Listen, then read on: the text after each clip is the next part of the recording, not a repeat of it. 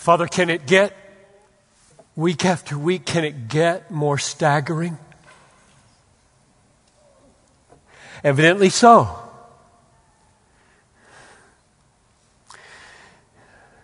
Words like that take our breath away. You want to see the Father? What have you been looking at, Philip? I've been here 3 years. That is unbelievably awesome. Oh God, we must either turn from Jesus as an absolute fruitcake or God of God. Don't let us play games here. We are on our faces before the King of glory, the creator of the universe in Jesus Christ. Or we are insane. So God, come. Do your amazing faith-building, Christ-revealing work now, I pray.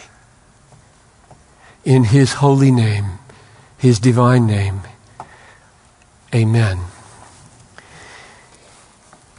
The Gospel of John, this passage in particular, is very practical. Very relevant to one of the most common struggles in your life. The struggle I have in mind is the tendency, day in and day out,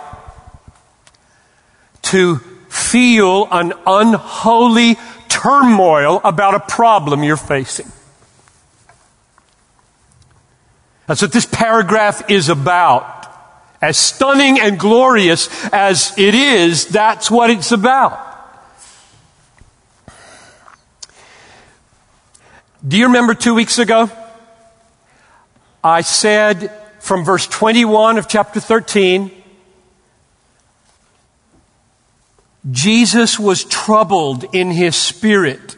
Therefore, there must be a holy turmoil of soul. He never sinned. And he's troubled, shaken. And then we get to this verse 1 of our text, and it says, let not your hearts be troubled. From which I conclude there is an unholy turmoil of soul that we shouldn't have. And we do. Regularly. When I am afraid, I will trust in you. Our first favorite fighter verse from many years ago that our little kids learned for us. When, not if, I am afraid, I will trust in you. Now, as this text develops, and Jesus is helping us not feel unholy turmoil of soul, you may start to think, those arguments aren't cutting it with me. Because my problem is not quite what these guys are facing, and so this is not helping me very much. And I just want to, ahead of time, encourage you that if you start to feel that way, you hang on, because between argument 3 and 4 of the 5 that are here, Jesus does a surprising turn on us. And He's going to snatch you just when you think He's missing me. Okay? That's what's going to happen. Happen to me anyway. I think I'm normal when it comes to fear and anxious thoughts. Now, you know how this gospel works. You've been around for a while. Chapter 20, verse 31 gives the goal of the gospel. Big picture. These things are written so that you may believe, trust, be assured, treasure the reality that Jesus is the Christ, that is the promise-fulfilling Messiah, the Son of God, that is the presence of God Himself in His Son among us, and that believing you may have life in His name. That's why the gospel is written, to reveal Jesus as the Messiah, fills all the promises, the Son of God, God himself present in his Son, so that you would believe, receive, and have life forever. That's the goal of this gospel. And that's what's been happening week in and week out. It's for believers to get more faith, and it's for unbelievers to get into faith. What we encounter in this gospel is the living God, creator of the universe, present among us in his Son, infinitely loved, eternal image and radiance of his essence, through faith, connected to the Son, and in the Son, connected to the Father, so that the life that has always been in the Father and in the Son is now flowing into us and will be forever. That's what's going on in this gospel. Now, what he does today, verses 1 to 11 of chapter 14, is that Jesus, teams up with the Father to overcome unholy turmoil of soul. Okay? And he gives 5 reasons why you don't need to have any unholy turmoil of soul. 5 reasons, at least. I count 5. You could count them differently. So first, notice the main point. Verse 1 at the front end, verse 11 at the back end. Verse 1, let not your hearts be troubled. That's the main point of the paragraph. Or to put it positively, believe in God. Believe also in me. Now drop to the end, look at verse 11. Believe me. Same point. Believe me that I'm in the Father and the Father is in me. Or else believe on account of the work. So it starts with don't be troubled, believe. It ends believe. Trust me. Receive me. Count on me. Bank on me. So that you won't have an unholy troubledness about the problem you're facing.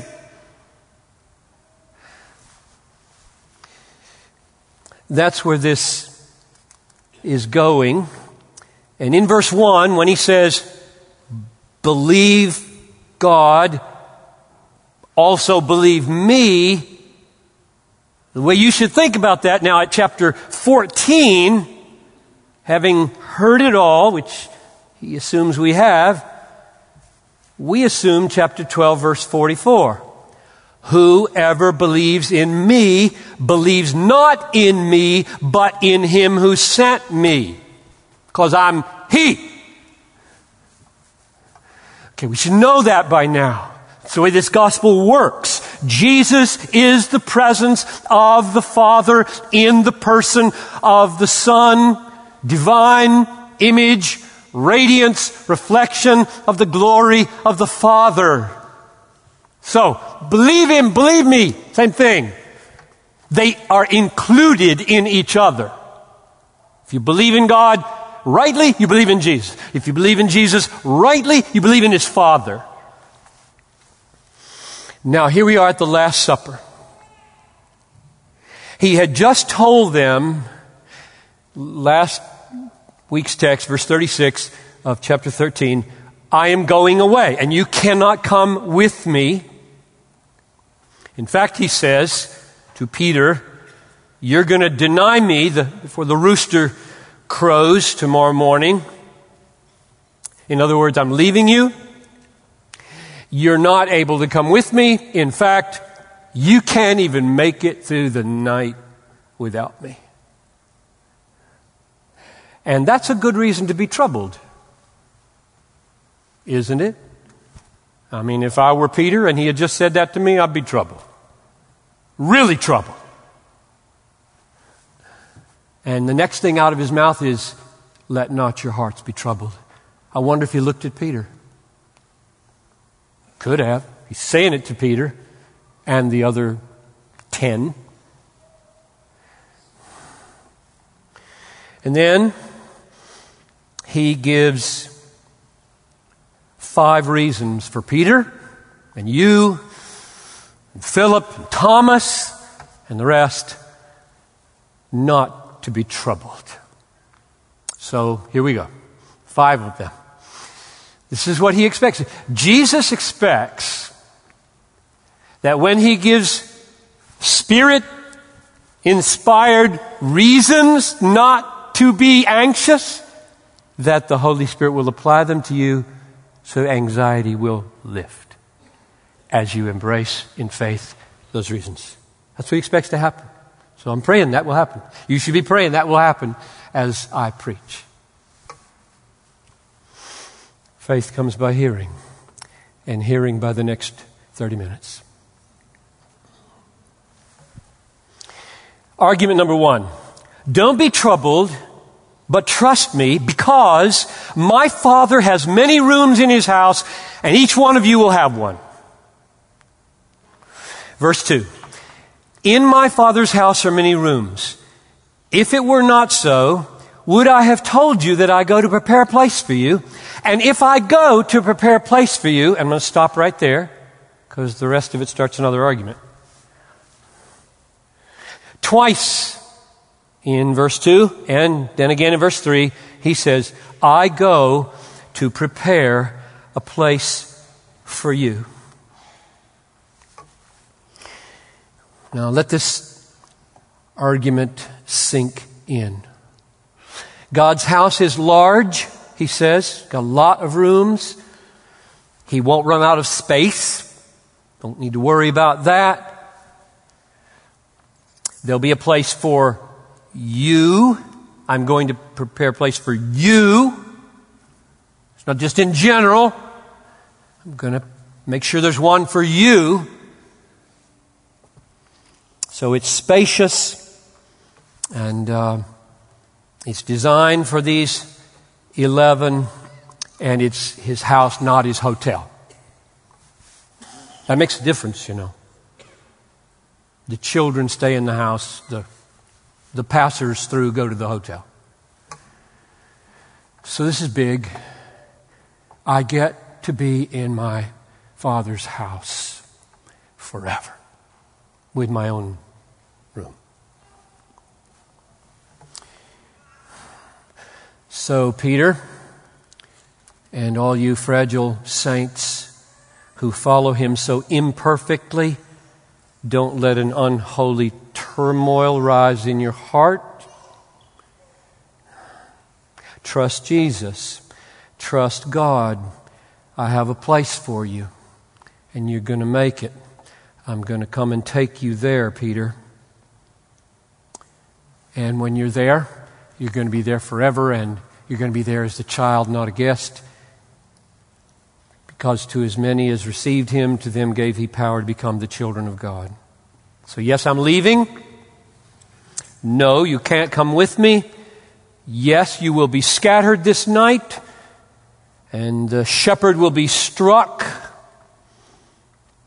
But don't let your sorrow, and don't let your fear, and don't, glancing at Peter, let your shame become an unholy turmoil in your soul. Trust me, I'm coming to take you there. That's argument number 1. Number 2, don't be troubled, but trust Jesus, because Jesus himself is going to make ready the place of dwelling with God.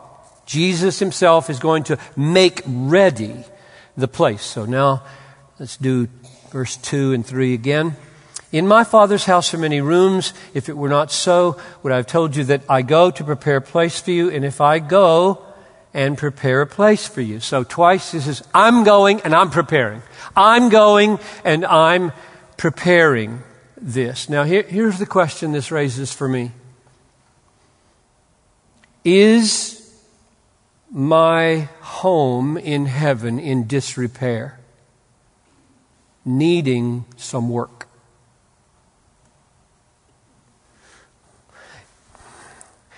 Does this mean that sweet fellowship with God is somehow defective and would need to be worked on?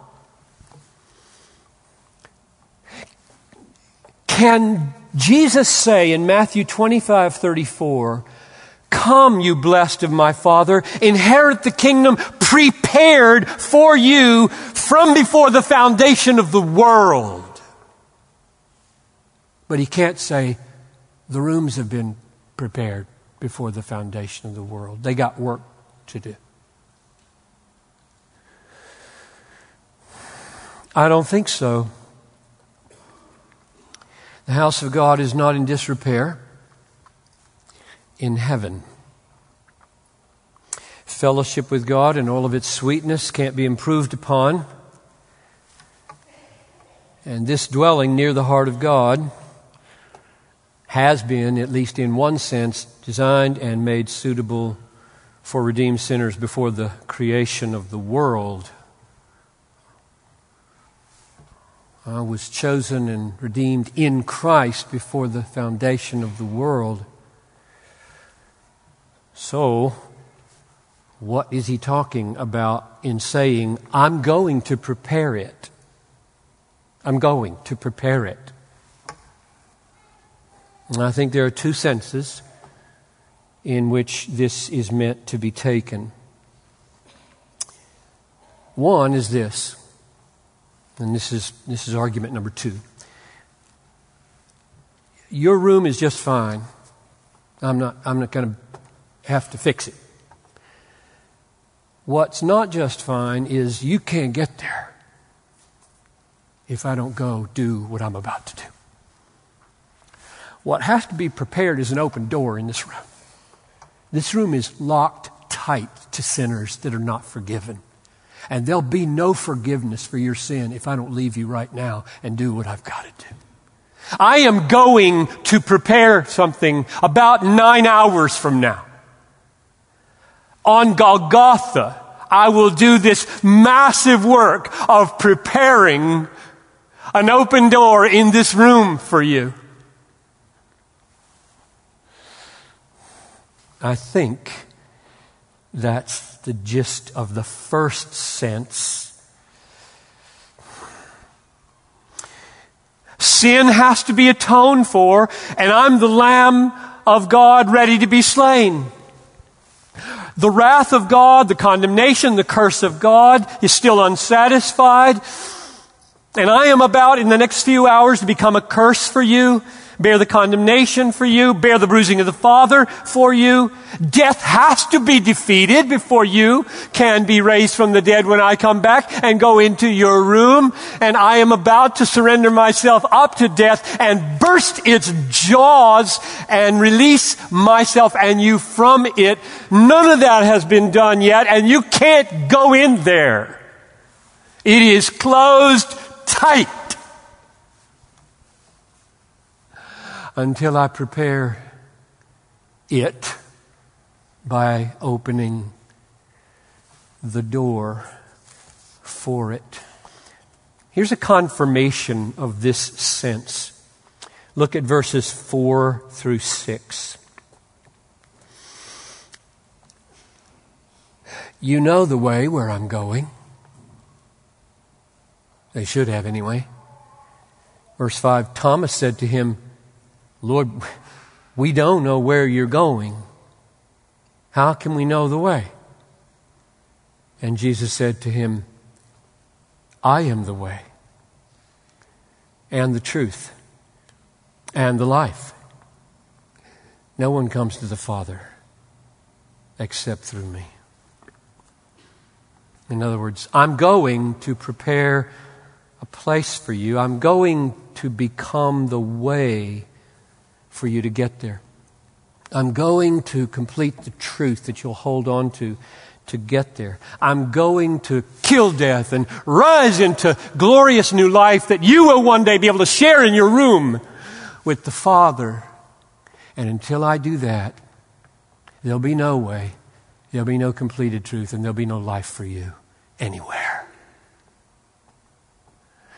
So I've got a lot of work to do tonight in order to get this room ready, available for you. Therefore, Peter, Philip, Thomas, Bethlehem, trust me. I'm going to get it done tonight, tomorrow morning. Trust me. I will make a way. I will be the way. I will be all the truth you need. I will be all the life you need. And I will be that because what's going to happen in these next 3 days. So trust me and don't let your heart have an unholy turmoil about what you're going through right now. That's argument number 2. Now, there's another sense, I think, in which we should take, I am going to prepare a place for you.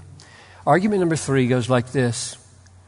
Don't be troubled, but trust me, because I myself will be your dwelling, and I'll get you there. Verse 3. And if I go and prepare a place for you, I will come again and will take you to myself. I think that's probably the most important statement in the paragraph. And where I am, you may be also. I will take you to myself. This shifts the focus of this paragraph from place to person. What's the essence of heaven? I don't mean the totality, I just mean the essence. What's the essence of heaven? Answer, the immediate presence of Jesus. Or ask it the other way around. What is the immediate presence of Jesus? Heaven.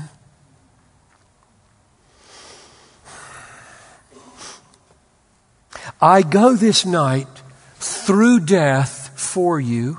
I go on Easter Sunday out of death for you, that I might be your dwelling place.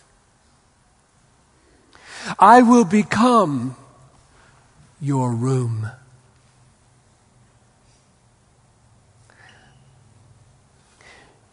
I am your room in your Father's house, and I am not yet prepared for that. I must go prepare a place for you so that when I come, I can take you to me. And where I am, you will be. I must go prepare one who can intercede with his blood. I must go prepare one who has no death anymore.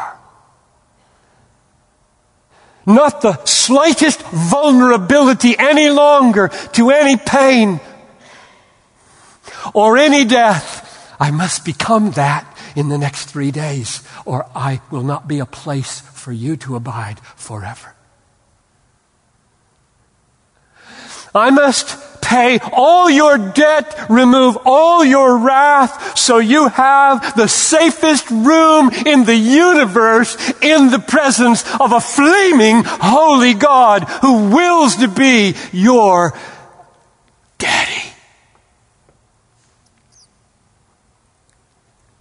So I've got work to do tonight, and I will do it. I will become, I will prepare me. I will prepare me in these 3 days, and I will come and take you to me, your place.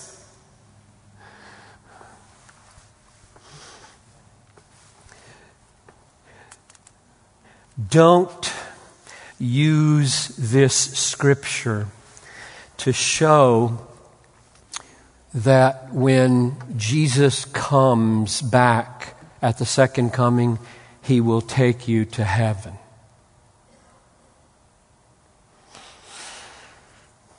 It does not say that. It doesn't even say that.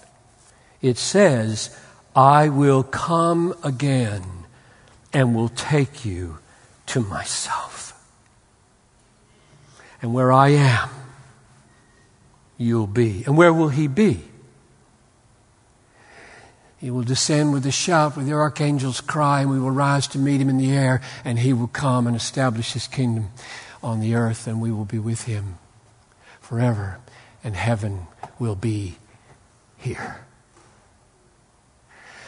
And eventually the earth will be transformed into a new heavens and a new earth, and we with risen bodies will live forever in his presence, and our room will be here because he will be here. So, Peter, Philip, Thomas, trust me.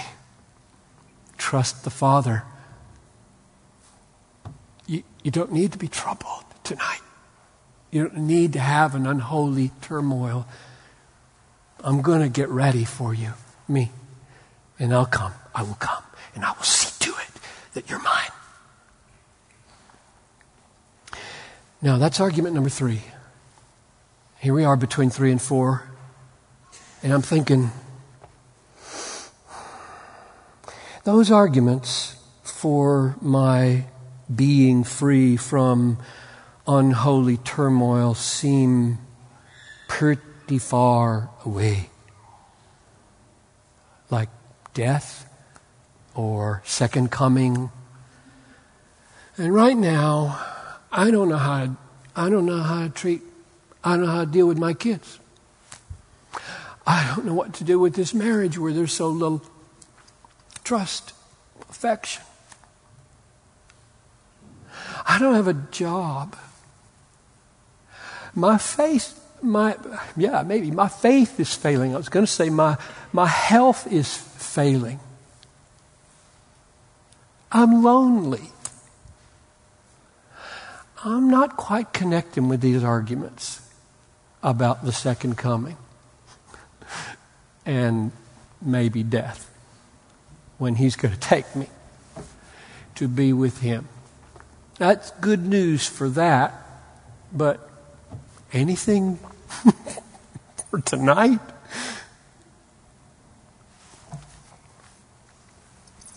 So now he does something surprising, which he does over and over.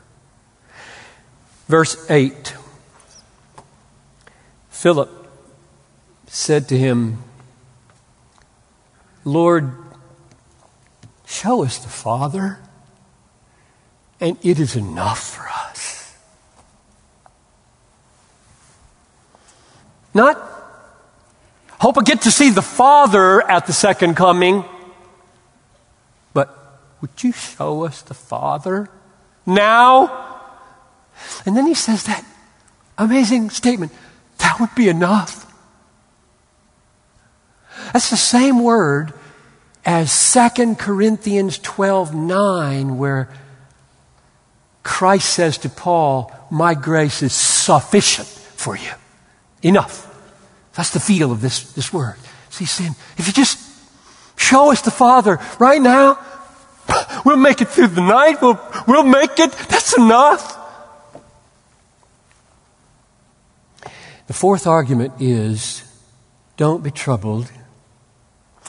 Philip, Bethlehem, don't be troubled. Trust me, because the very Father who has a place for you in his house where his children live, the very Father who has a place for you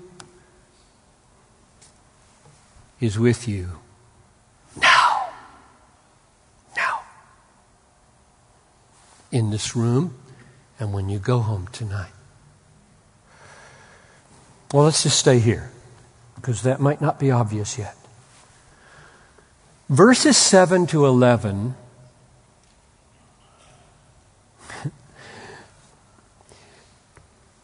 make something crystal clear because it repeats it 6 times in different words. I'm going to read all 6 of them to you, and by the time I'm done reading all 6, you'll get the point in his answer to Philip. That's all he has to say for the rest of the paragraph is, Philip. Verse 7, if you had known me, you would have known my Father also. Second half of verse 7, number 2. From now on, you do know him and have seen him. Number 3, verse 9, in response to Philip's request to see the Father, Jesus said to him, have I been so long with you, and still you don't know me, Philip? Number 4, last half of verse 9, whoever has seen me has seen the Father. How can you say, show us the Father? Number 5, verse 10. Do you not believe that I am in the Father and the Father is in me? Number 6, verse 11. I am in the Father and the Father is in me.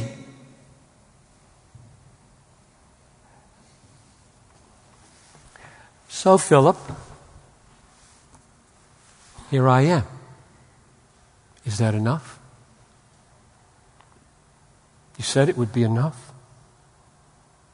You said, show us the Father, and it would be enough. You'll never have any more than this, because I will always be the radiance of the Father. He's invisible. Is this enough?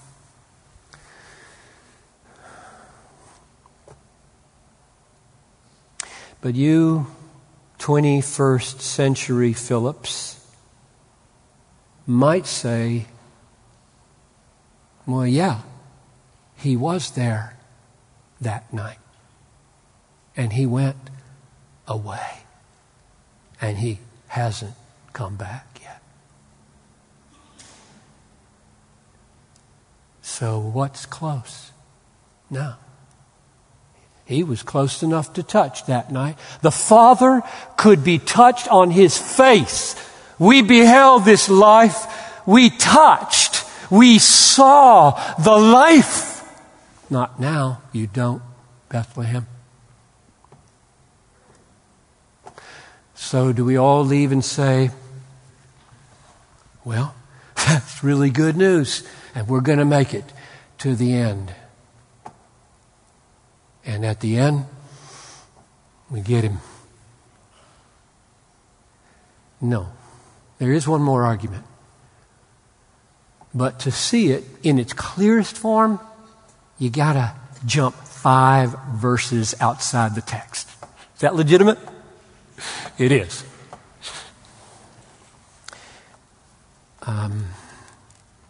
Don't be troubled, but trust me.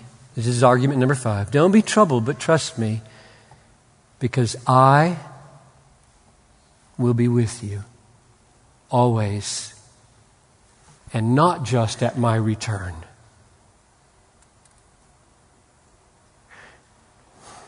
Let's read verses 16 through 18.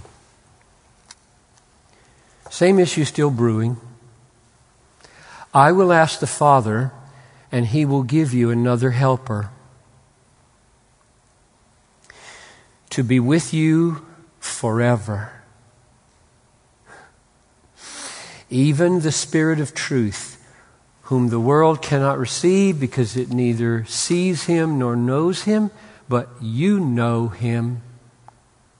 Why do they know Him? Because He dwells with you and will be in you. What does that mean? That means I'm with you and I will be in you, in the helper. I will be the helper. The Holy Spirit and I are one also. Verse 18, I will not leave you as orphans. Now that's the same as saying the helper. In verse 17, he says, I will send you, I will give you, verse 16, I will give you another helper to be with you forever. And now in verse 18, he says, I won't leave you as orphans, I will come to you. I am with you now physically. I will be in you then spiritually, because when the Helper comes, He is the Spirit of Jesus as well as the Spirit of the Father. You think of a text in Paul that makes that crystal clear. I'll read it to you. It's Romans 8, 9, and 10. You are not in the flesh, you Christians. You are not in the flesh. You are in the Spirit. If the Spirit of God, now notice that name, if the Spirit of God dwells in you, anyone who does not have the Spirit of Christ, shifted terminology on us because they're the same. At least they're in each other. Anyone who does not have the Spirit of Christ does not belong to Him. But if Christ is in you, though your bodies are dead because of sin, your spirits are alive because of righteousness. You're not in the flesh. You're in the Spirit. If the Spirit of God dwells in you, anyone who does not have the Spirit of Christ does not belong to Him. But if Christ is in you, you're alive. Spirit of God, Spirit of Christ, Christ, interchangeable. Which is why He says here in verse 16, we're going to send a helper. I'm not going to leave you as orphans. I'm going to send a helper. You don't have to wait till the second coming to have the Father and to have the Son. I'm going to send a helper. And then He says in verse 18, I'm not going to leave you as orphans. I'm coming to you. Which is why at the end of Matthew's Gospel it says, go make disciples, baptize them, teach them to observe all that I've commanded you, and lo, finish it. I'll be with you to the end. Yes, I just went up in the clouds. That's right, I did. And I did not leave you.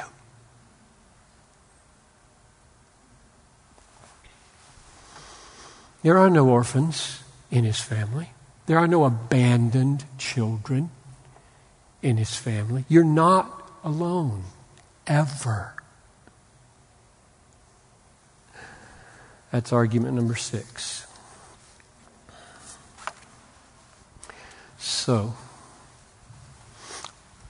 it seems to me, and surely my experience, that in my most desperate moments when turmoil of soul is owing to some family issue or marriage issue or health issue or church job issue, at those moments, the remedy is trust Him. Not only is it going to work out in the end, and you're going to be with Him forever in the most intimate fellowship, but right now, He hasn't left you. He gave you a helper. Notice, I love this. He didn't give you an observer. Like, I'm watching. I'm right next to you, and I'm watching. Well, it's not what I need. Everybody's watching me. I don't need another person to watch me. I need a helper, an advocate, a comforter, a paraclete, one who stands by me, in me, on me, under me, around me, and is working through me because I can't figure anything out by myself. Nor can I make it through.